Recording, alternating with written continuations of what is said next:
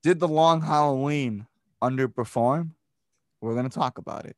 Ladies and gentlemen, you're listening to the Vigilante 1939 podcast. We are part of the Let's Go Podcast Network. Pop culture without the pop. V39 is back. I'm one of your co-hosts, Nick Zanuck, and joining me, as always, you know them, you love them. I know for a fact you follow them on Twitter. They're the very intellectual Carusos. We got Nikko Caruso and his father, Nicholas Caruso Jr. Gentlemen, how are you guys doing? Doing great today. It's Tobey Maguire's birthday. So I think that we should probably all take the next 10 seconds and just reflect on his monumental performance as the original Spider-Man.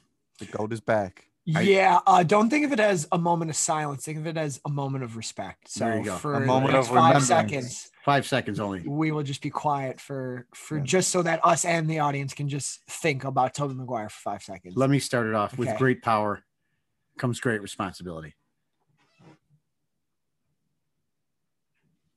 So we might have lost people in that 5 Yes, seconds. no, but if and you're there still you- with us, if you paused or thought your thing wasn't working, no, we're still here. We're still just here. celebrating the greatest Spider-Man, live-action Spider-Man of all time, who will be coming back to our eyes in December, possibly April, and then in the very highly anticipated Damien Chazelle film, starring alongside Brad Pitt, Margot Robbie and company, which he will also be executively producing. So shout out to Tobey Maguire, who's making his return back to Hollywood. The Return of the King, not the hit Peter Jackson film, but the return of our king, Tobey Maguire. Yeah. And all those paparazzi, you better leave him alone, because he will knock your camera out of your hand. Just be a kind fan who wants to take a photo with him, and he might wink at you when you ask him if he's in Spider-Man No Way Home. Just make sure he doesn't got the black suit on when you approach him. Yeah, true. Oof. Oh, man, I can't wait when he saves Tom in a little less than 6 months from now. Am I right? Oh, boy. Yeah, man. Oh, boy. Oh, man. All right, gentlemen, but that time will come when it comes, and I have a feeling it'll be very, very soon. Just saying. But, we'll get there when we get there. Can't wait for that. But, guys, we got an animated DC movie that came out, widely anticipated DC animated movie. Yes, I'm talking about The Long Halloween. I believe the director was Tim Sheridan. It is based on the iconic Batman novel, by Jeff Loeb and Tim Sale, The Long Halloween. So I think we're going to do a little bit of review. So this will be a spoiler review. So if you had not had a chance to see The Long Halloween, please make sure you have done so, and then come back, listen to what we have to say if you didn't see it yet. So right off the bat, Mr. C, I want to ask you, was this movie faithful to the source material? Pretty much so. I mean, they did obviously change something at the ending, which we'll get to, but I thought it was pretty close. It was, we've all been anticipating this movie for a long, long time. No pun intended there with The Long Halloween. And I was pretty pleased with it overall. There's a few things that threw me a little bit, but overall I thought it was, and again, it's hard because we don't have the second, right? So you don't know where they're going with it. Obviously they're going to be a change in the second one. And it's just going to, that'll give me a better perspective of how much I like or was not satisfied with this first one. This has, and I want to talk about that point later. Yep. We were excited for it. Then the first trailer we weren't so high on. Second trailer for the part 2 we were very high on. Then it did come out last week. I did a reread prior to it. Was pretty excited. Saw some early reactions from Batman on Film and Ryan Lauer, who are big on the story as well. You know, Ryan's the Batman book club guy. He's the knowledge of the Dark Knight library. So I was really excited to see that he liked it. I felt like that was a nice reaction to someone you trust to hear. And I watched it. Me and my dad watched it. Tuesday, right? Mm-hmm. Right. Tuesday when it came out or whatever. And honest to God, it was good, not great. I'll be honest with you. I was whelmed. Partly because it is, and I just said the word partly, but it's one part. So you have half of it. And it's not like the Dark Knight Returns where there is kind of, that was broken up into two parts, but there's two kind of different things that happen. You know what I mean? Yep. Whereas this is like the whole story ends in the second part, whereas the Dark Knight Returns, there was different things happening with the character, with the supporting cast, with the Joker, Superman stuff. This is the one thing, right? And hot take, to make us wait till the end of July and in August if you want the physical is a little bit of a weird choice for this one, considering it does kind of end. It's such a detective mystery story that you know, to make you wait, it's a little tough. Here's my biggest point, and I'll get into specifics. I think it was actually too much like the comic. And I'll explain what I mean by that later, because there's some technical directing things that I was watching it going, why did they do this? Because there are a couple of times where I was watching it and I was like, there were some technical things that actually for animation, there's things you can do in live action that you can't do in animation. There's things you can do in animation that you can't do in live action. And this is an example of something they chose not to do that animation really needs. I'll explain why. So for me, it was good, not great. The second part could completely justify that. We'll see. But that's where I am. It's not one of these where we can argue like Under the Red Hood or, you know, Flashpoint, where the animated one is so good. It's like on par with the reading source material. No. That is not, I mean, at least right now, that is not the case here. Zeddy, go ahead.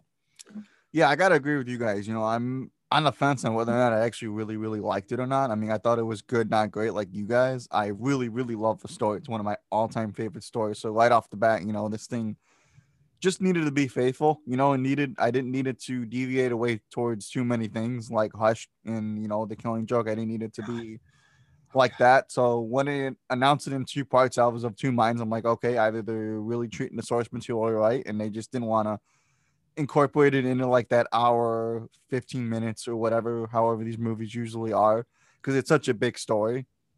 Or you can take it as they just wanted to do something different with one and the other.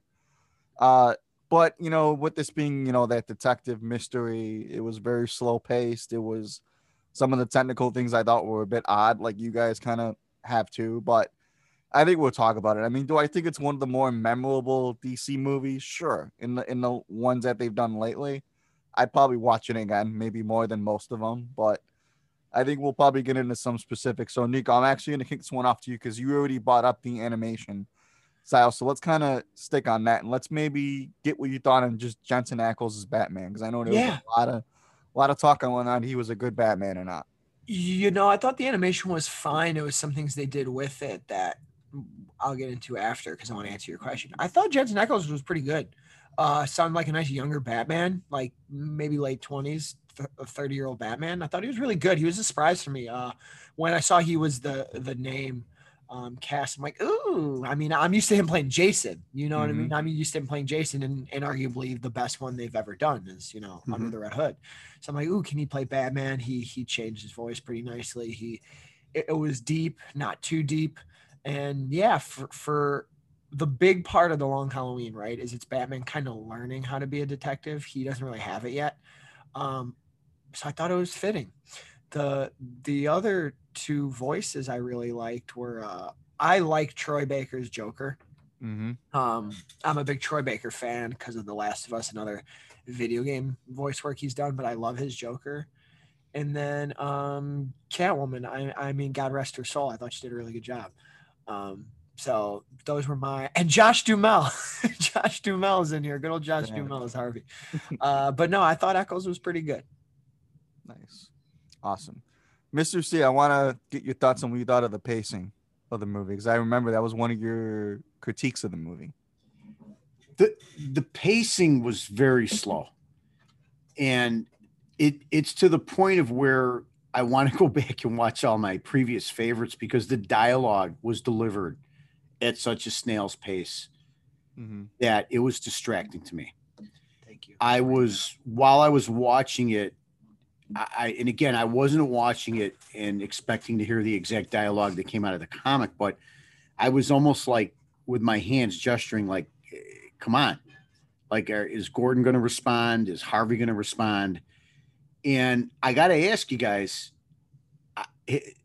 have we seen this to this pace before? Now, I'm going to ask you that, but I'm going to throw you with this. I'm of the mindset that this probably could have been about an hour and 40-minute one-shot thing. That I'm not sure if that's why they did it this way, to break it up into two parts. This is one of those marketing things again, where I would love to be in the room and the minds that be are like, hey, this is the Long Halloween. This is like one of the biggest, maybe the greatest Batman story of all time. We're going to milk this for everything we can. We're going to give them a part 1 and a part 2. I get that, and I can't really answer this, guys, till we see the second one. And I just hope it's not one of those things where I'm like, yeah, you could have just told this thing in like maybe an hour and a half, like I said, an hour 45, and been done with it. So I don't remember year one if the dialogue was that deliberate, that slow. It might be closer to year one, actually. I'll be honest with you, man. That's one of my two big technical critiques, is when I said it was too much like the comic. It's the comic, you're reading something, and it's at your own pace, like you're page turning and you're reading dialogue. There are some weird pauses and weird delays in responding, and this is why I said some things don't work for animation, because you can't, in live action, people have facial expressions, body language, movement, right? In animation, you can't do that. So like you're staring at a stale Gordon for 3 seconds, and then he goes, well, now we got to find him. It's like, that doesn't work. That doesn't work for me, because I'm going, his face isn't moving. He's a drawing, he's a drawing. So there were some moments in there where there's such a lack of dialogue, and I'm going to bring up something else, but I want to get Zeddy's thoughts on the pacing, because I thought, once again, too much like the comic, where, and I'm a hypocrite because we wanted it to be so faithful, and yet sometimes you realize things don't translate well. It's such a mystery story that it's until he's in the alley fighting the group of people, it's just pretty, let's go to this place and talk. Let's go to this place and talk. Let's go to this place and talk. Let's go to this place and talk. Then the Joker stuff comes later, and it's like, whoa, and then it kind of ends. Let's go to this place and talk. And I'm like, okay, it's a little, I don't know, it's a little sluggish, but that's how the comic is. But so what did you think of the pacing, Zeddy? Yeah, I mean, clearly they were going for more of a point of view driven, I guess, narrative, I guess is what it felt like it was going for. Very detective, very Batman, here and there, processing thoughts, learning the ropes of everything like that. But I got to agree with you guys. I mean, there were times where even like during that Batman and Catwoman chasing, which I know is one that is getting praised, but I mean, to not have any like background music, just in the sense of that, it kind of made like that scene maybe ran maybe a minute or two too long for me. Thank you. Excellent point. Thank you for that. Okay. Yeah. Here's my other point. Just because I love that you brought that up. That's why I love Zeddy. He's on my same wavelength. That scene was so jarring is the word I'm using, was so jarringly awkward for 2 reasons. One, like you said, it was too long. You can get away with it being too long if there was some sort of subtle music over it. The lack of music in this film is such a weird misfire for me. It's Long Halloween. It's mysterious. It's supposed to be creepy. Put in some creepy horns, some creepy strings, right? not that you need a full-on soundtrack like Invincible, but, and granted, maybe they really wanted to make you feel like the comic or feel like you're the detective where it's silent. But that chase scene, how there was little to no music until they get on the train, there's a little bit, then they hop off, it's gone. Mhm. And for some of the scenes when they're like seeing the deaths and stuff, like there should have been some music. It's just too quiet. There was nothing to engage you. It's like you had to just watch and stare with your eyes. And like all the other things that complement scenes to help create an experience, a visual or sonic experience for you were not there. And that chase scene was the one that made me feel it the most. I turned to you, I'm like, this is awkward. Mm-hmm. I'm like, I don't like this scene. I hope it ends soon. It's like, jump. And then she like stops, and then like it shows him like jump, land. And then she's like, and then she turns around and runs. It's like, land. Land. I'm like, what the fuck are we doing? Is this me jogging in my backyard, like trying to do like my own workouts? Oh man. At least I have some like down with the sickness to pump me up. Like, man, it was our future scene, Scarlet Spider admitting that he's training in his backyard. I respect everyone's takes on this film, but I would love to hear what people think of that scene, because for me personally, that scene was so awkward. Ultimately, for them to just end up talking in a warehouse, you need a music, you need something else. Anyway, that's just me. We can move on. That's what you told me. Shout out to Paul Stanley of Kiss. Absolutely. You're hitting everyone right between the eyes. I love it. So Mr. C, let's stay on the overall arching narrative, which was the holiday killer, which was obviously what everybody was watching this movie for. Did they nail the holiday killer story? So obviously, yes, the one thing we had was that Joker was incorporated in the movie, which at the one time I don't think was toward the very, very end, which was very misleading. Yeah, like for some people. So let's talk about the holiday killer, and then let's maybe end with Joker and the way he was used in the movie. Yeah, I was happy with what they did. I mean, look, you guys will talk about the end, of course. The one thing they did deviate. I think for me, like that all kind of worked. I did think it was awkward though when it ended. What are we on, 4, right? 4. Okay, so it ends with 4 killings.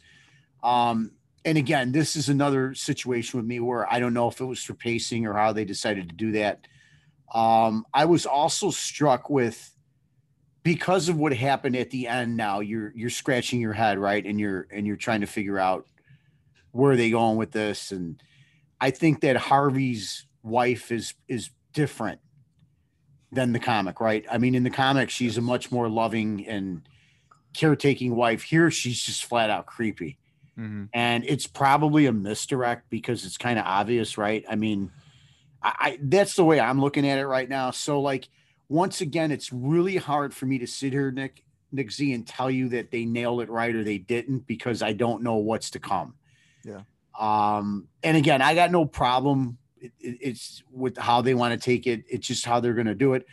You know, the Joker thing to me is, I mean, I really sound like I'm negative on this movie because I did enjoy it for what it is, but it's still nowhere near as good as the adaptation. It's still nowhere as good as the original story. The Joker thing is the Joker, and it's like, I know he's in the story, but probably still a little too much Joker for me, even though I like, what's his name? Troy Baker. Yeah. I like his performance and all that, but been there, seen the Joker do this before. I don't know. I could have done without that Joker sequence. You know, the only 4 killings was an interesting choice because, like we said, we have one more part left. How much are they going to pack in? Are we going to skip kills? Yeah, I mean, are they really going to put them all? Are we going to skip kills? Is there going to be a time jump where they go, oh, he killed 3 or 4 more, and now we're back in like August? You know what I mean? Yep. Towards the end of the story, I will say, just to come out and say it because you asked, what do we think of the holiday killer? How they're doing the story? It's interesting because they're doing the thing we were weary of them doing with these adaptations is they start changing stuff Mhm. so that we can't predict it. So to me, I mean, Alberto pretty much dead, right? Yeah. He pretty much dead, his body all cut up. There's, I mean, so I- unless they really do some Houdini Yeah, magic, exactly right. because they play with that in the comic, of course, but I don't, not the whole chopped up body nonsense. Big dead right there. Oh no, it's Hush. It's Hush so- early. So the thing is this, right? They were telegraphing him a lot in here, right? That okay, he's clearly mad at of course, Roman. right? Yeah. So like, okay, then when you kill him at the end, it's like, oh, it won't be him. Mhm. Okay. People who read the book had one idea. People who haven't and are just watching this are like, oh, it won't be this kid. I agree with my dad, and I have a theory. Zeddy, tell me what you think about this theory. So Gilda is very also telegraphed in here. Yeah, very much. Like something's wrong. Yeah, she's off. Like something's pretty off. I mean, the poor woman. I know it's tough to be in Gotham. It's tough when your husband is in danger all day. Yeah. But so what I think they might do is, you know how like at the ending of the Long Halloween, it's very ambiguous on who the holiday killer, and the common belief, or not the common, a popular belief that's heavily teased and has been debated over the years is, was Gilda involved? You know, I wonder if, because these movies like to be a little bit more direct, I wonder if they are going to do, like, they're going to do a whole justice for the readers thing, like a fun nod to you if you're the comic reader, and say, in our version, it is Gilda. You know what I mean? Yeah. You know, or she's one of them, because they also play around in the book. There was multiple. Oh, sure. That could be cool. At the same time, they're really telegraphing it. I will say the person at the end is clearly a man. Yeah, of course. Clearly a man. Yeah. But it doesn't mean there's not multiple. Doesn't mean there's not multiple. Right, so I wonder if it's going to be like, ooh, it was the dents. You know, it was both the dents. Yeah. My whole fear is, please, dear God, do not make it like another character in Batman. Don't be like, and it was the Mad Hatter. Like, do not do that nonsense. Or, oh my gosh, it wasn't Tommy Elliott in Hush, but now it's Tommy Elliott in The Long Halloween when we haven't met him. I don't know. I don't know what they're going to do with the Holiday Killer, but all I know is this. It has the potential to only be great or awful. There's no in between. Just because that's how these things have been, right? That's how with Hush it happened, with what they did at the beginning of Killing Joke. My faith in them executing some of these liberties they're taking have not been hot lately. And for me, the Alberto reveal in the comic is huge because they hide it better. So now that it seems like got him out of the way, well, then you're asking us to buy into something that maybe we haven't seen, or a different character, et cetera, et cetera. So love that Solomon Grundy got some Thanksgiving dinner though from Bats. Love that. Yeah. Big fan of that. Big fan. I would watch a whole short of that, of just him eating dinner in the sewers. I'm down for that, like heavily. But so that's me, Zeddy, as someone who also loves The Long Halloween yourself. You're a big Jim Loeb and Tim Sale guy historically. Anyway, what is your thought on how they're handling this holiday killer, brother? Yeah, I thought it was very unique, of course. You're right. Like, obviously, already the pacing was very, very slow. So while I wasn't really expecting the identity of the holiday killer right off the bat, I was kind of on the fence of, okay, so it's probably the dents. Yeah, it's Mephisto making his animated debut. There you go. But yeah, of course, the whole time I'm like, man, so it's one of the dents, because they're clearly justifying both of them to have reasons to why they could be the killer and why one of them isn't. Maybe they're in cahoots with one another. Maybe they're trying to, I don't know, flip on one another. I don't know. But if it happens to be one of the villains that he just put away in Arkham Med escaped and Batman had no idea because he's still young in his career, I think that's dumb. I think it's got to be either... Because, the whole thing, like, where he met Calendar Man, too, I thought was pretty huge. Like, it was very, very mysterious.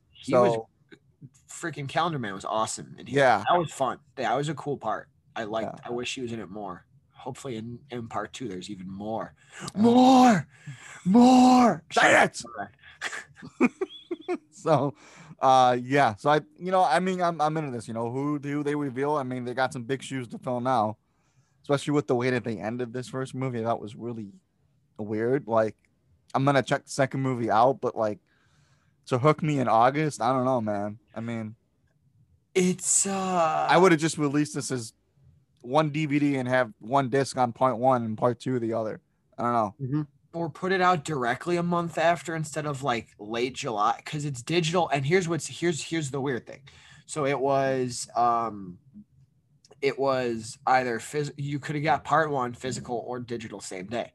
Part 2, it's digital, is available July 27th, and then the physical is not available until 2 weeks later on August 10th. That's weird. So it's just awkward. It's they're rolling this thing out weird. Yeah. I like to, I would think they would do 22 and then 22 the month later, not a month and a week and then a month and 3 weeks. Because there are people who, like, now that we bought the first disc, I kind of want to buy the second disc because I'm a completionist. Yeah. And then what are you going to wait for it to watch digital and wait and then spend double the so money? We're going to watch it digital and then probably not buy the second one, or my toxic completionism is going to have me buy both. Yeah. I agree. I don't know. Like I said, Zeddy, to wrap it, I mean, sure. It sounds like we've been negative on it. I mean, I did enjoy it. I thought it was good. It wasn't anything particularly special. It's certainly not the caliber of the book yet. Maybe it will. Maybe the second one will save it. Maybe the second part will be the ultimate. Maybe the second one will save it. Listen, I'm just a single guy here talking about it. I mean, I want them to continue to put these animated movies out. I mean, I'm just one lone voice here. You're married, but that's how you had me. Yeah. I think the issue I got is maybe I'm looking at this and wondering, like, they're putting out these big adaptations, but maybe they should just stick to some original storytelling. That's what and leave these on the shelf because they're best get taken off the shelf to read. Mm-hmm. And I'm almost hypocritical. I know we talked to Pete from Shout Out Straight. I got them. He's like, they're damned if they do, they're damned if they don't, whether they stick to the source material or they don't.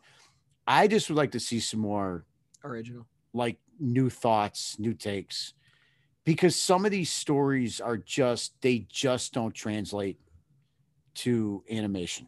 They just don't.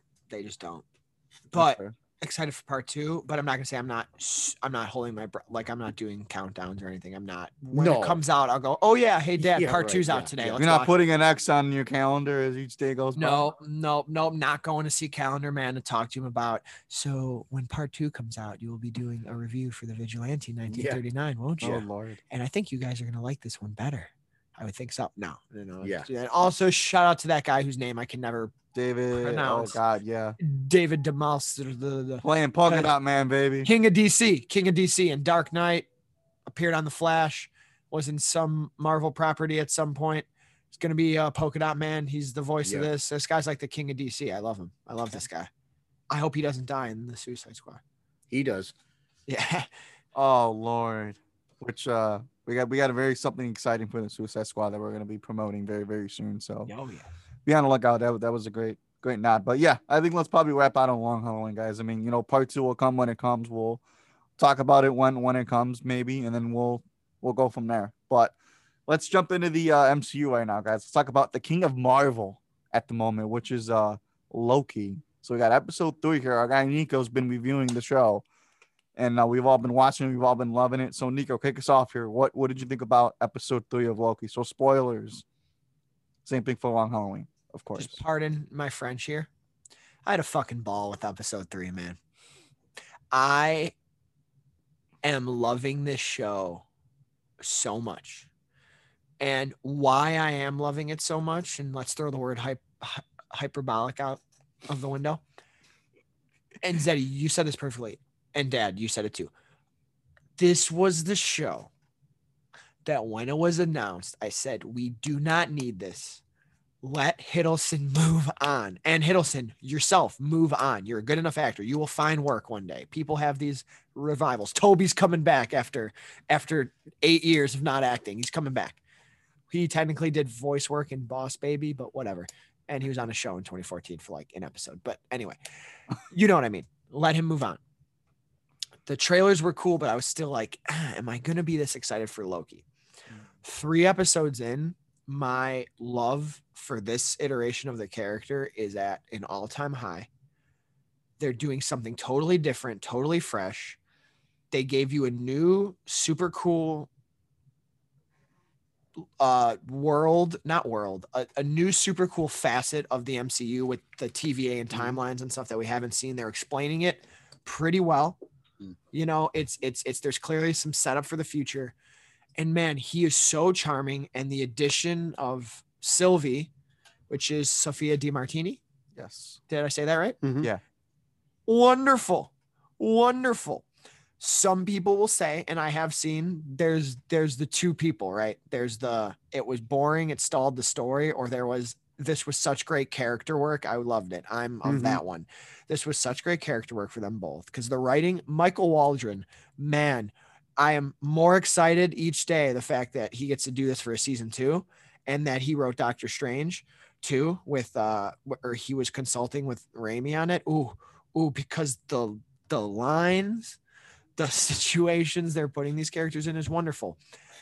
With 3 more episodes, does it feel like this one was a little bit of a one-off? Sure, but I got so much great development for this guy that like my buy-in for his last 3 are outstanding. And I will say this, I love the fact that Loki is bisexual. We have a first bisexual character. I love that. I love that for representation. I think that's great. And I'm glad Loki is the character. Haters can be mad. Haters cry. Go ahead and cry. Save your tears for another day. Shout out to the weekend. I love it. I'm having a ball with this show. This one was really fun, and visually, this one was really cool. Yeah. On the different planet, more world building, more time travel. It's fun. I'm having a blast with Loki. It was my favorite superhero content of the last 3 weeks in a row. It beats everything else that comes out during the week. Nice, Mr. C. How are you liking Loki? I'm really digging it. I was worried this episode because the dynamic between him and Owen Wilson has been so great, and I knew we weren't going to have Owen, but boy, Lady Loki picked up that and ran with it and took it even like a little bit further.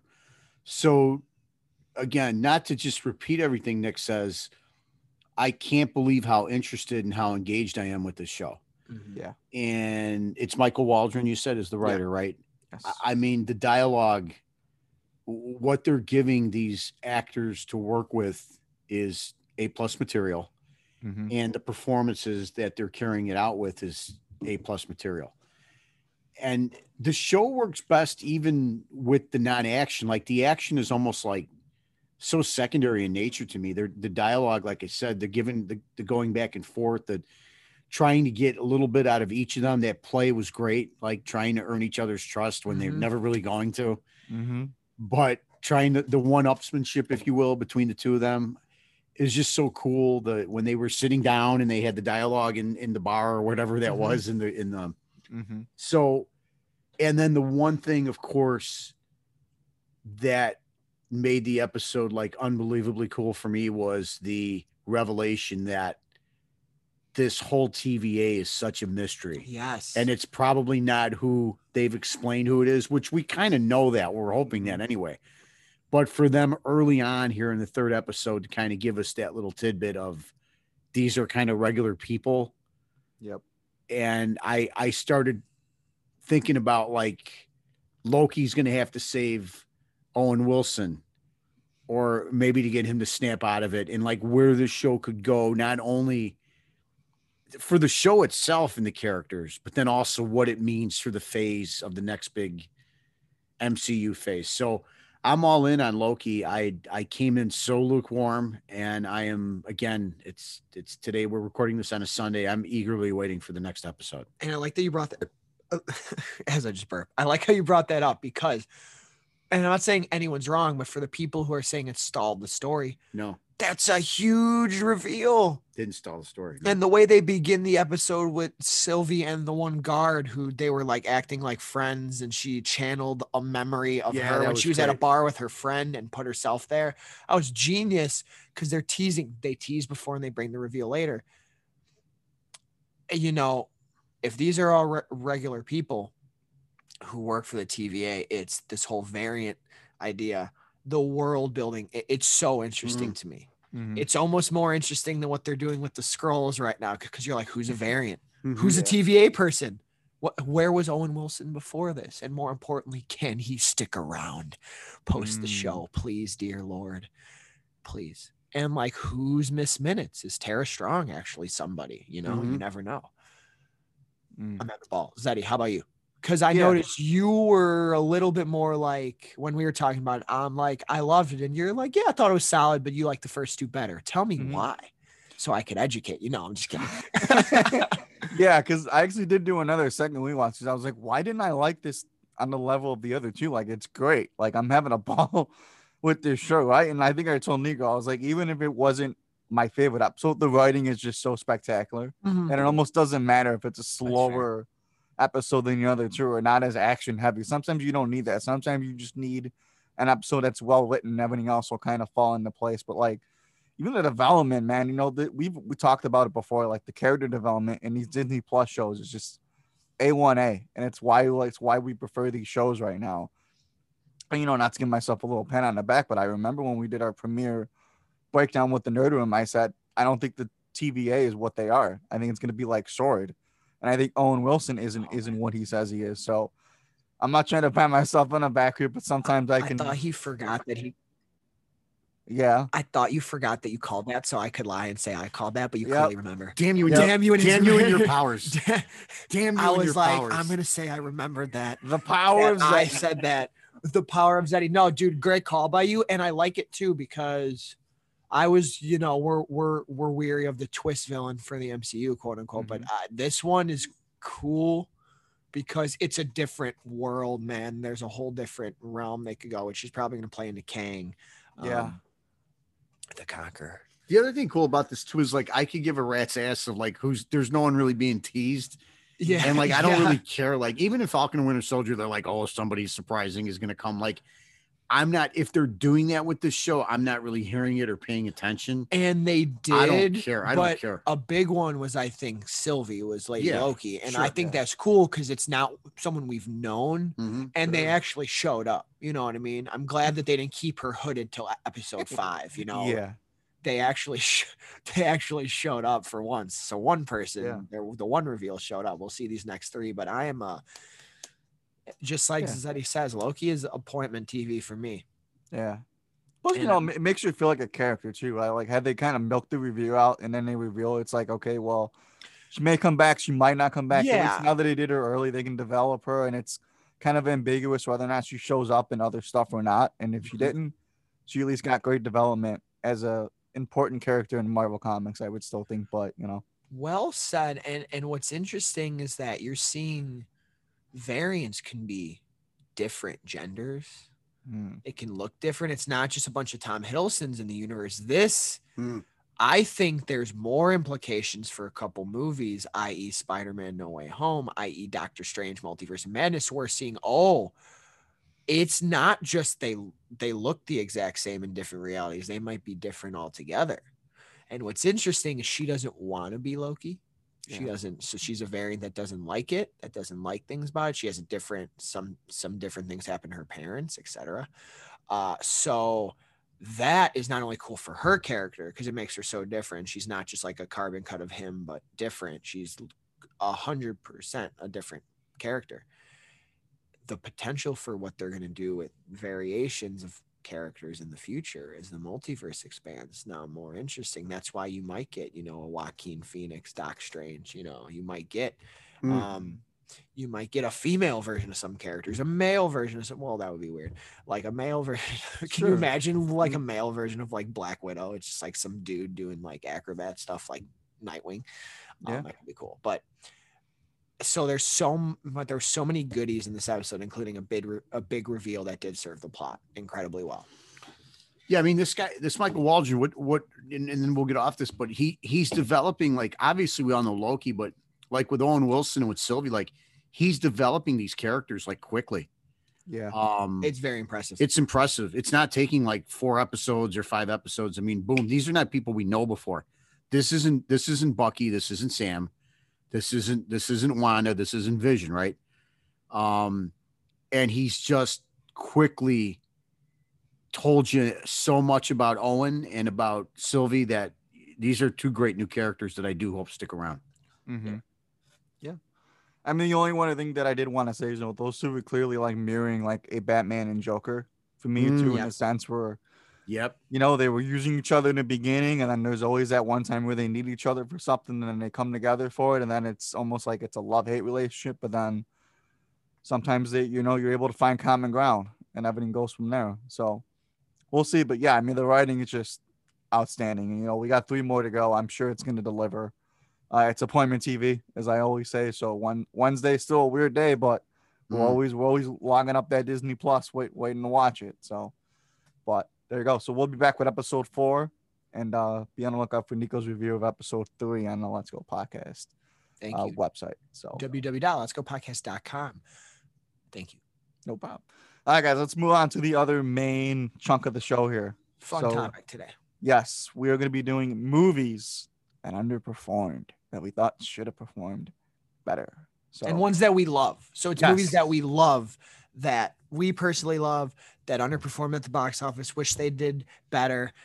We all have our own 3. Mm-hmm. Some of them we know, some of them we don't, but we had a nice way we came up with this. So, and we're not reviewing these movies. No. So you guys have seen them. This is yeah. And it's not even that these movies were like complete like disasters or flops. It's just they were pretty solid movies, and I think the consensus is that they should have resonated more. Yes, at the time they came out. And some of these movies are beloved after they've come out. They've kind of grown into a life for their own. So this is a fun topic. Very fun topic. I'm actually going to stick with you, Mr. C. So let's do Captain America, the First Avenger, which made $370.6 million at the box office. Why do you think Captain America, the First Avenger underperformed? Because now Captain America came out obviously after Iron Man. And was it after Thor or before Thor? After Thor. Okay. I need refreshment on it. I absolutely love Captain America, the First Avenger. I think it is it's in my top 3 or 4 Marvel movies. Mm-hmm. It's such a wonderful story. And again, for somebody like me who's read Captain America, was right out of the comic books. The performances were legendary. And I remember when I walked out of this movie, I was like, this is like better than Iron Man. And it's like, it's not even in the same, Thor's not even in the same like territory with this movie. Mm-hmm. And I remember watching the review on our local station, and they kind of gave it a fair, nowhere near as good as Iron Man, probably on par with Thor. And again, in my quest to want to see more of these movies, I the box office follower that I am, follow the box office. And I was very disappointed that this came in far less than Iron Man, and even less than Thor, right? Even less than Thor. And I couldn't understand that. And I was wondering if it was because it was a war movie. I thought Chris Evans was phenomenal. And I'm like, was it too soon for him after the Human Torch? And I just remember being like, why did this movie not resonate with the mainstream more? Obviously, as time goes on, we see how his character grew and he became the legend he became, and his films, right? But for the initial start, man, if anybody's listening to this and you love all those and you never really saw this movie, this is where it all begins. And it's just a great superhero origin movie of, to me, the greatest character besides Spider-Man in the MCU. Mm-hmm. So, did you want to follow that up? Oh, no. We got take our own movie. Okay, so we sure. move along. Yeah. All right, then let's do. Actually, Nico, I'm gonna stick with you. Let's do Blade Runner 2049, which made $160.5 one of the million best at the box office. One of the best sequels of all time. It's better than the original Blade Runner. Yes, I said that. I firmly believe that it's better than than Blade Runner. What Denny did with this movie is awesome. Visually, it's outstanding. It introduced the world to Ana de Armas. Our welcome. Thank you. And Ryan Gosling, man, it's a good sci-fi film. It's great, and it's so weird because you had Jared Leto in there. You had a lot of names. You had a nice cameo from Dave Bautista in there. It had some star power, especially with Gosling, you know, he was coming off of La La Land and stuff, where, you know, that was one of the biggest movies that year. Man, it was so good, and I'm like, no one saw it. And I'm surprised Blade Runner is regarded in the history of cinema as being a pretty important movie. It has a big following. I'm surprised no one came back for it, or maybe it was only the fans who came back for it and no one knew. Was like, critically it did well, right? I mean, critically it was out, and it had the critics, but it just didn't get people in the theater. And I wonder, that's my only fear with Dune, even though Dune looks epic and bigger in scale, and you have only star power in the movie, not just some actors. But Denis Villeneuve, like, he's one of the best directors in the game right now, but he doesn't have that box office. And Dune really needs to be big because what they want to do with it is 2 films and a TV show that connects. Man, I'm sure they're going to do all those, but Dune needs to perform because the talent and quality, like, I already know Dune's going to probably be really great. I just hope people see it. Because Dune, while it's not as accessible as Star Wars, it's going to be I think a very fun thing people are going to like to talk about and watch. So one of mine is Blade Runner 2049, man. That's a great time. It's a great time for cinema. It should have made a lot more money, in my humble. I wish it made a lot more money, in my humble opinion. I wish it wasn't, because it technically is considered a flop. Financially, it is. It was considered a flop, which is that movie should not be a flop. There you go. From the box office standpoint. I agree on everything you guys said on those 2. So the one that I'm going to kick off with is actually a very puzzling one, which is 2005's Batman Begins, directed by Christopher Nolan. I'm glad you picked this one. Heralded as one of the greatest origin movies of all time, if not the greatest. This movie, so I can get a refresher here, only made $376 million at the box office. Of course, I'm counting United States domestic. For all these, when I say box office, I'm just so everybody can get a clarification. This is all just United States domestic.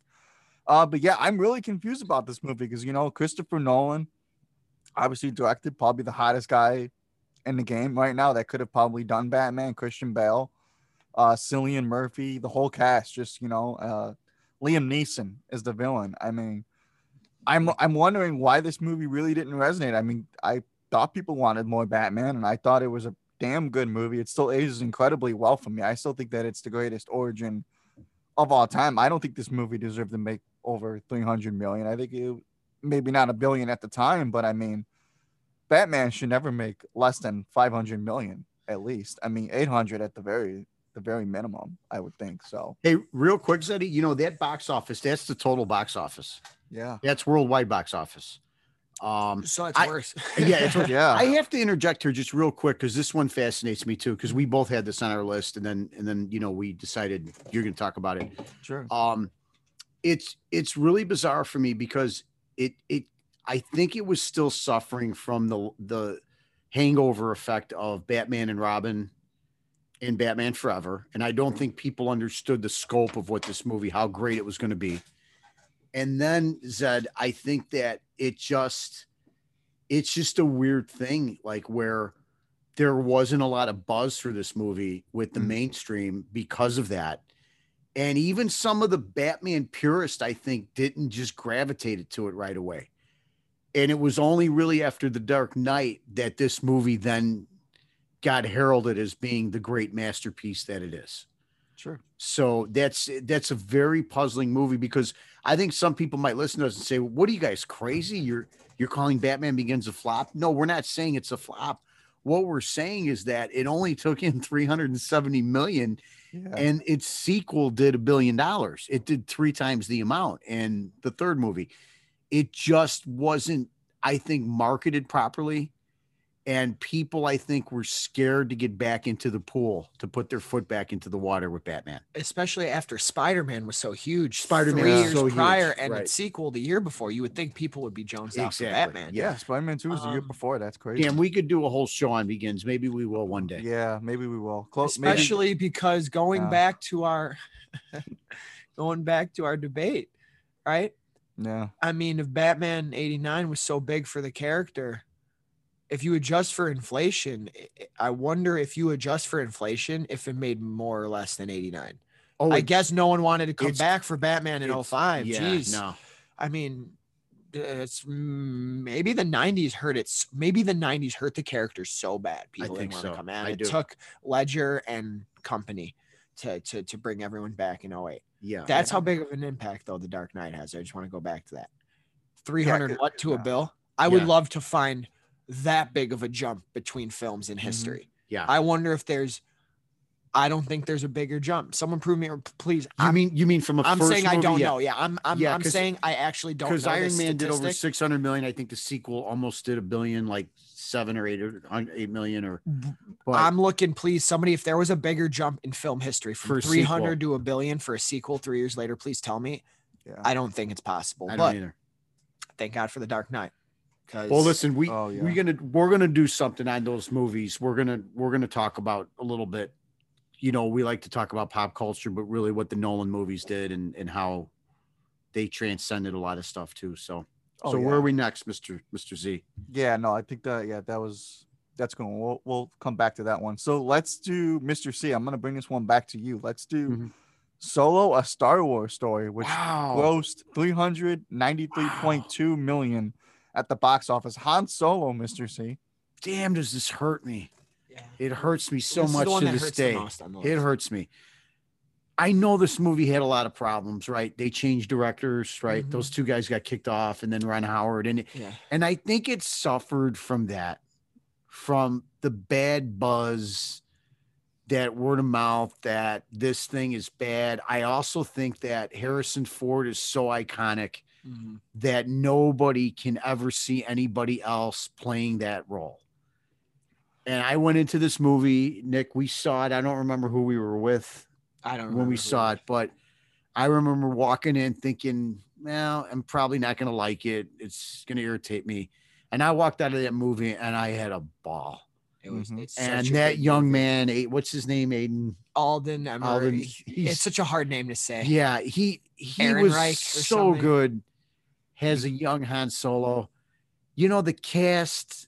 Amelia Clarke was good in there, man. Paul Bettany, Woody Harrelson, and the relationship with Chewbacca, who, you know, I love Chewbacca, man. He's my guy, man. And the movie had so much heart and the right amount of action.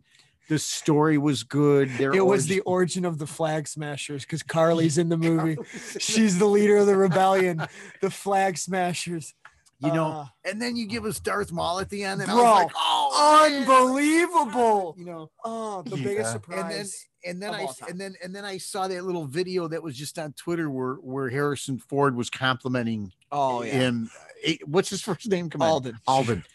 Just call him Alden. What a great job he did, and it just pains me that, like, I would love for there to be a Disney Plus show where they just do a season, 8 episodes of this young man. We also forgot the picture perfect casting of Donald Glover as Lando Calrissian. Oh, God, Donald Glover's a young Lando, man. Childish Gambino, baby. You put these two guys in a nice little, you know, like Lethal Weapon-ish type heist. They say Lando's getting a show, so maybe we'll see that cameo. Oh, Lando's getting a show. That's apparently, right. No one knows for sure, but apparently. Yeah. So this one breaks my heart because this, and I don't know anybody that doesn't like it.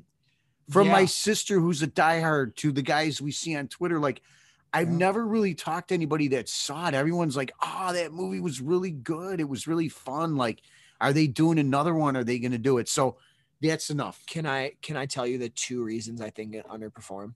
Yeah. Go ahead. It was, people were like, "Oh, it's not Harrison Ford, and we don't need Han Solo." I think if they're gonna make anything, like Luke and Han and Leia were characters that, like, people were like, "Hey, I'm not looking to see."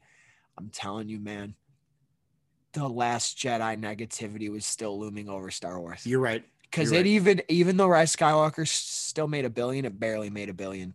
The Star Wars buzz, talk about a drop from $2 billion to $1 billion something to very low to the third film in the trilogy that was bringing everyone back again. Still barely hit $1 billion. It was that Last Jedi. People don't understand still. Whether you like the movie or not, I'm not even arguing the quality. The Last Jedi had a profound negative impact on Star Wars fandom and Star Wars commercially until a lovely show by Jon Favreau and Dave Filoni. Yeah. 2 seasons, two years later, brought everybody back. Yeah. With this cute little Grogu. Good point.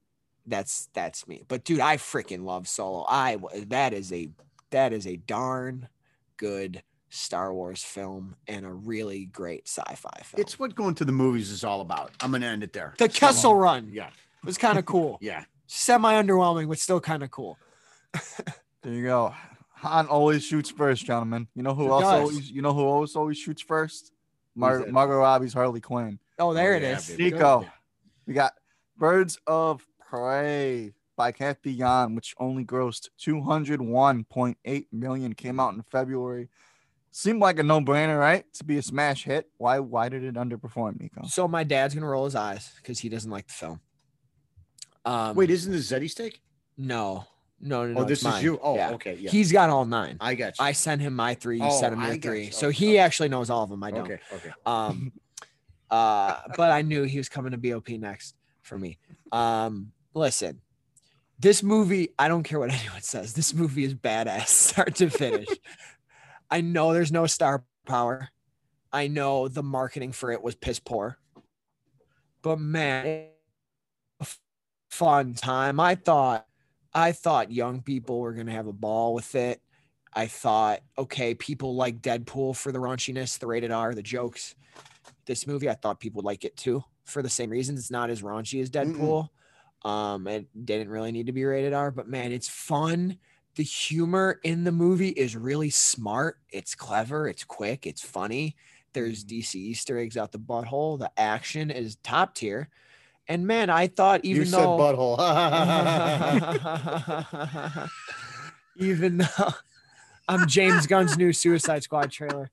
Yeah. I thought people were going to like it. And I thought people were going to come out for the first female team up. I'm not going to lie to you. Yeah. I thought people were going to come out for the female team up, written, produced, directed, starring an all female ensemble here.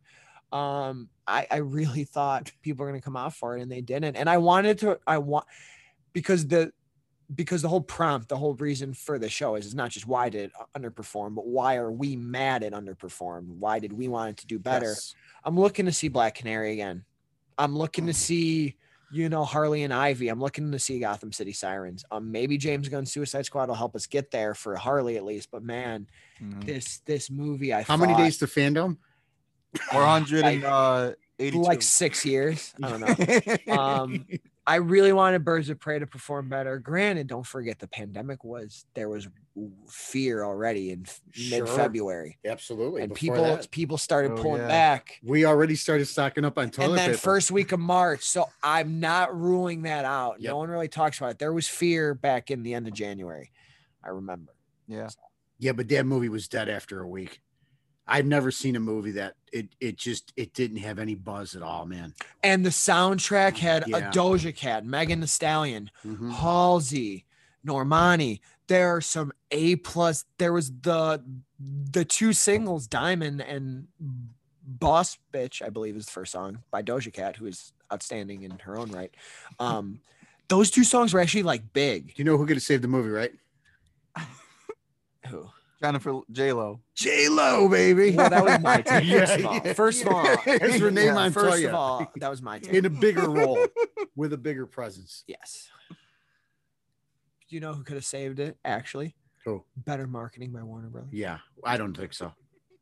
I think you could have marketed that movie anyway, and maybe a different release date. I don't know. Marketing. What is that? At Warner Brothers. What is that? Oof. They're getting better for now, but we'll see. Well, they better. So mine are Birds of Prey. So far we have what? Solo, First Avenger, Batman Begins, Birds of Prey, and then Blade Runner 2049. So Right. those are our But five. Zeddy only did one, right? Yeah, no, I'm waiting for a second one. Yeah. So Zednick. this one actually really does break my heart. I know Nico. I know where exactly he's going. where I'm leading to. Do I need Kleenex? No, You you won't might, care man. because you have not seen this movie. Oh, okay. Yeah. You have not seen It's, this movie, which you freaking should. Go ahead. Yeah. Look, man. It's Power Rangers 2017. The best movie of all time. Oh my God. Look, man. You guys went Power Rangers on me, man. If anybody does not know, I am a lifelong Power Rangers fan. I love this franchise. From my childhood to my adulthood when they made a movie with the way that they can do CGI and action level sets these days absolutely made me ecstatic. I looked up the cast, man. This movie had a beautiful cast, man. I mean, Dacre Montgomery, who killed it in Stranger Things, now Naomi Scott, who I think is rising to star power. They had a ranger who was on the spectrum in this movie. Yeah. They had a singer who I think was like transsexual, like trans in the movie. So it was that would be Becky G. She was. Yeah. I think she was. I think they were teasing her up to be gay, and that Yeah. was the big thing. And so I mean, beautiful cast just in this movie. I mean, I thought the action was well done for what they had. They did not market the hell out of this movie. That was the problem. I don't think it came out right. I don't think the director knew what Power Rangers was or what they should be. So I think from the whole creative standpoint, I don't think the movie was what it could have been. And I also think that people just didn't care for whatever reason. Granted, I know Power Rangers is a small market to begin with. It's smaller than Transformers and anything else that goes beyond anything. But it wasn't when you guys were young, though. Dude, it was. I mean, I realize how small of a bubble I was. If I had the money back that I spent on Power Ranger stuff, I could probably travel the globe. Yeah. Hell yeah. Hell yeah. It was here's the thing that the movie does well. I know the biggest critiques are, it tried to be grittier and it took a while to get them in the suit. First of all, when they get in the suit, that is an epic scene.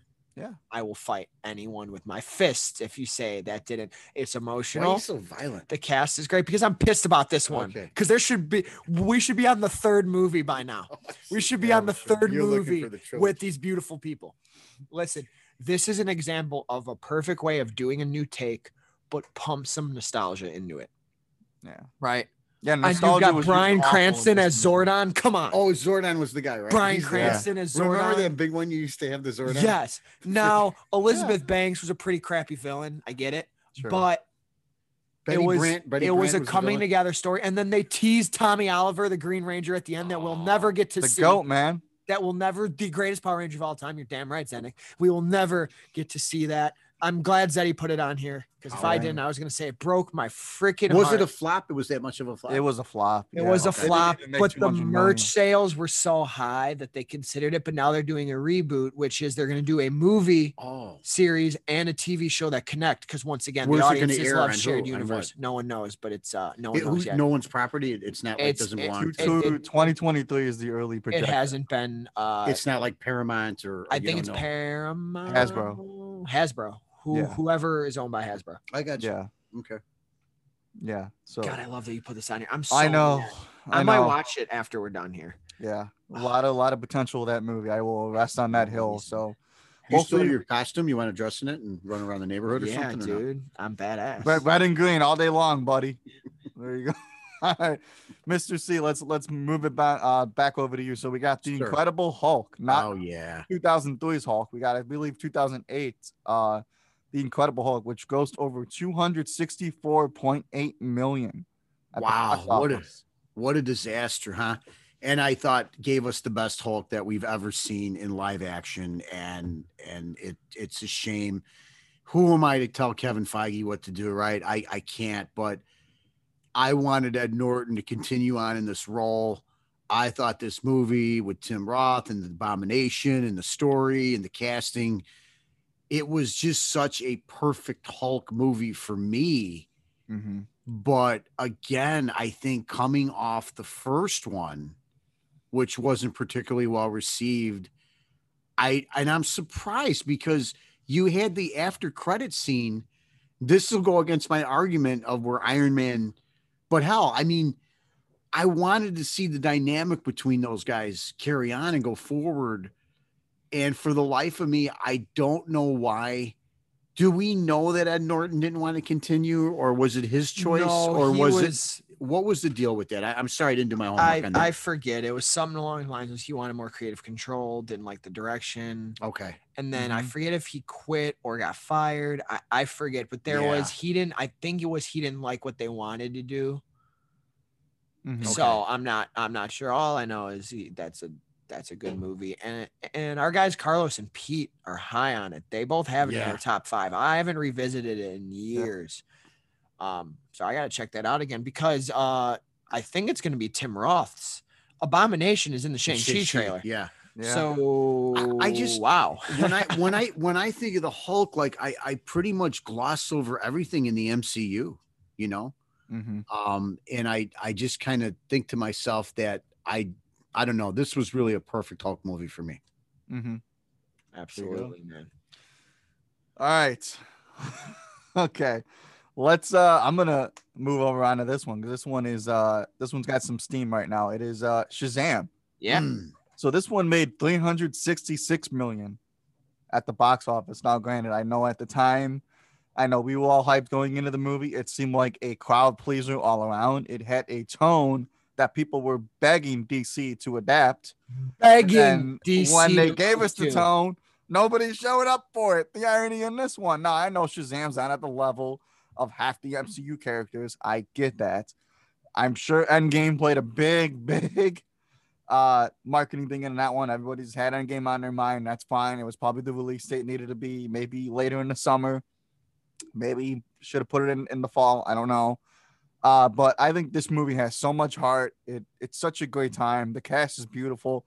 They're all coming back for it. I know we're getting a sequel for it, but I mean, when you got a movie like Ant-Man, who sounds like the most obscure character just in comics, and he makes over 500 million. I don't know why a Shazam movie couldn't at least make 500 million tops. So it does break my heart that this movie didn't make more money. I have a feeling hopefully that the sequel will do better, but I still consider this a movie that underperformed. I wouldn't say flop because I'm sure 300, almost close to 400 million is still a lot of money, especially for a character that people probably didn't even know existed. But when you got all your eggs in one basket, you give people the tone that they want. You give people a movie that is enjoyable, that is worth going to the theater to see. I still think that it should have made a lot more than it did. So surprised me. I thought it was going to do a lot better. I thought it was going to resonate with the young people, and I'm at a loss. I wonder if it just showed you the state of where we're still kind of unsure on what the state of DC is for the mainstream, right? Clearly the audience buy-in wasn't there for DC. Nope. Clearly it wasn't. That's a fact.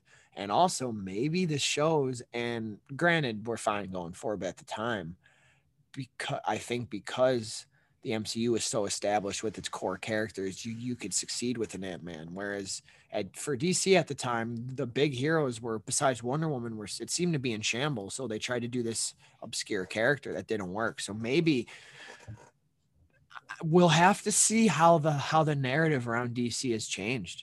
It was a high-risk global award. It's supposed to be the opposite. Because what was, honest to God, what was? Am I drawing a blank here? Besides Wonder Woman.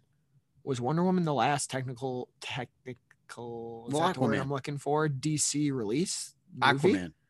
No. Was Wonder Woman 1984 the most recent film release? That's it. So Suicide Squad, and then we gotta wait till the Batman right? Are gonna be the test. Now Batman I think will be fine. Because it's Batman, but then for some of these more obscure properties that aren't these big films like Flash or Aquaman, and you got Black Adam. Will people come out for it? I hope, because the non-big characters, they didn't get the job done the first time, looping Birds of Prey into that. Yeah, you go. All right, Nico, you get the grand finale here. You let everybody wait in anticipation here. What is your third underperformed movie? Batman v Superman: Dawn of Justice. I freaking knew it. I'm kidding. So I have two. Hey, that movie was $2 billion. I'm just kidding. I have and everybody because knows. It makes it a clean 10. I have two. Stop it. I have two. One I'll be quick. But the other one I won't be quick on. For me, and this movie was made differently than the other ones in the franchise. Oh, I know where he's going with this. But it's also the best one in the franchise, in my opinion. And I thought for the same reason Shazam was going to resonate with an audience. It's Bumblebee. Yeah. Yep. I mean, if you look at the money that the Transformers films make, it is stupid. And they all get crucified, right? There has not been a critically successful Transformers film since I believe the first movie, right? And yet they made buttloads of money. And then they made a real intimate, well-written, well-directed story written by Christina Hodson. Fun fact. So I have 2 of her movies that underperform on here, which makes me weary of the Flash. Whoa. Just kidding. Whoa. But I love Christina Hodson. Bumblebee is the best Transformers movie because it actually has a really strong plot. And Haley Steinfeld's great. Bumblebee's great. Voiced by Dylan O'Brien. This is wonderful. It's a great movie. I have a ball with it. It's my favorite Transformers film. I get it. It's not as big and grand. It's more intimate than the others, but it's such a great warm movie. And I'm surprised, maybe because there was an explosion, the teens weren't going back. I don't know. But to see it was only what, 400 something, right? As compared to the 800s to the higher bills that some of the other ones were making. Wow. 468. I thought people, and now granted, that's a lot of money, but for a smaller budget Transformers movie, but I thought this movie should have been huge. You know why it wasn't? Why? It needed Shia LaBeouf. Well, Careful. Well, this guy's gone. Yeah, that guy's gone. At the time, he wasn't canceled yet, but he's gone now. And you had Amber Heard to that cast. Well, Aquaman still made a bill though. And here's the real last one. In the Heights. Oh. It's a recent one. I love In the Heights. Best movie of the year. Holy heck. I am so disappointed at the mainstream audience for not seeing this thing. I'm not going to talk into why I think it underperformed or not. It is so disheartening to see. This is your Let's Go Marquee show that doesn't follow the formula of the Vigilante 39. No, events. it was movies that underperform. I could have put freaking Seabiscuit on here if I wanted to. Which actually did well. All comes back to Tobey Maguire. All comes back to Tobey. No, man. Speaking of, there's a trailer for Boss Baby 2 on the screen right now, which he was the narrator of Boss Baby 1, I believe. Nice. Fun fact. And one is in the Heights right now.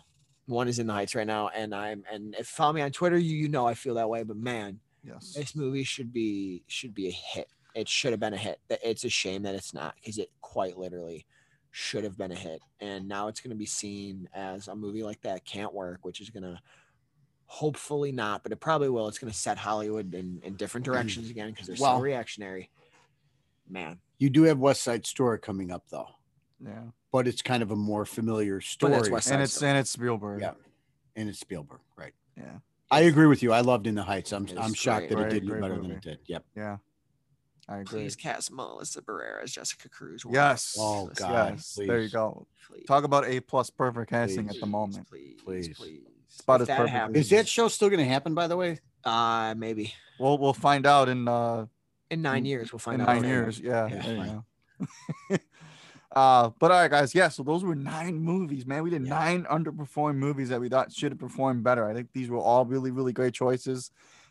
Please let us know what you guys thought about the movies that we selected, and if you guys have ones that you thought underperforming should have performed better, let us know at Vigilante 1939 on Twitter, and we look forward to hearing from you guys if you guys want to let us know. So, but guys, I think that's a great way to put a pin in this week's episode. But before we get on out of here, Caruso's Mr. C, Nico, Mr. C, please plug everything that you got going on in the podcast realm and where people can find you on Twitter. Sure. You can find me at N Caruso Jr. on Twitter. And I'm asking everyone to please give us a follow with a great new show I've got going on with our good friend Rob Myers, Nico, KISS podcast called Right Between the Eyes Podcast, rbtepodcast.com.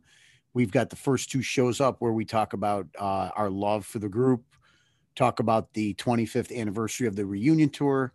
And as we are recording this, A&E has got the 2-part history documentary that begins tonight, Sunday. Nice. Part 2 is tomorrow, and you can better believe we're going to be covering that on the podcast. You can follow me at Nikko Caruso, NIKKOCARUS on Twitter, Instagram, and Letterboxd. Come find me complain about In the Heights. There's a massive spider on the wall right there that just caught my Toby. attention. You know what, dude? That's such a sign. He's speaking That's to such us. a sign. Oh my That's God. such a sign. Also, speaking of, why does fan art keep making him old with a gray beard? He's literally younger than both Robert Downey Jr., Paul Rudd, Paul Bettany. I think he's younger than Cumberbatch still, right? Because Cumberbatch is getting up there. Wow. It's got some big legs on it. That looks like the one that bit Garfield. I'm going to take that bit Garfield. Mr. Z, I'm going to take this as official confirmation that he is in No Way Home. We now have a spider in the room, quite literally on the wall. Where's he going? Okay, wait, now he's going up. We're gonna. It's Venom. Never mind. It's a symbiote. He's coming for Nikko. It's a symbiote. It's the symbiote. Find all my film, TV, and comic reviews over at www.letsgopodcast.com. That includes Loki and Nightwing. That's a popular book right now at the moment. And yeah, like my dad said, Jesus Christ, I can't stop staring at the spider. As my dad said, just follow us, find us. Zeddy, take it away. See, he just said July 6th. I just heard him whisper in my ear. I don't know what that means. But. Oh man, we'll see. All right, man. Thank you guys so much again. You guys can follow me on Twitter because much like Batman, I'm whatever Twitter needs me to be. You can follow me at Zeddy is. You can find all my film and TV reviews at letsgopodcast.com. That include Superman and Lois, which I'm having an absolute ball with. Unfortunately, it's on hiatus right now, but it'll come back stronger than ever. You can follow this show at Vigilante 1939. I do want to also plug World's Finest, which is a sub show of this Vigilante 1909 that me and Chris Evans from the Let's Go Podcast Network review Superman and Lois, and we'll be wrapping up Batwoman season 2. Lord help us. Our last show, we just had Mr. C on.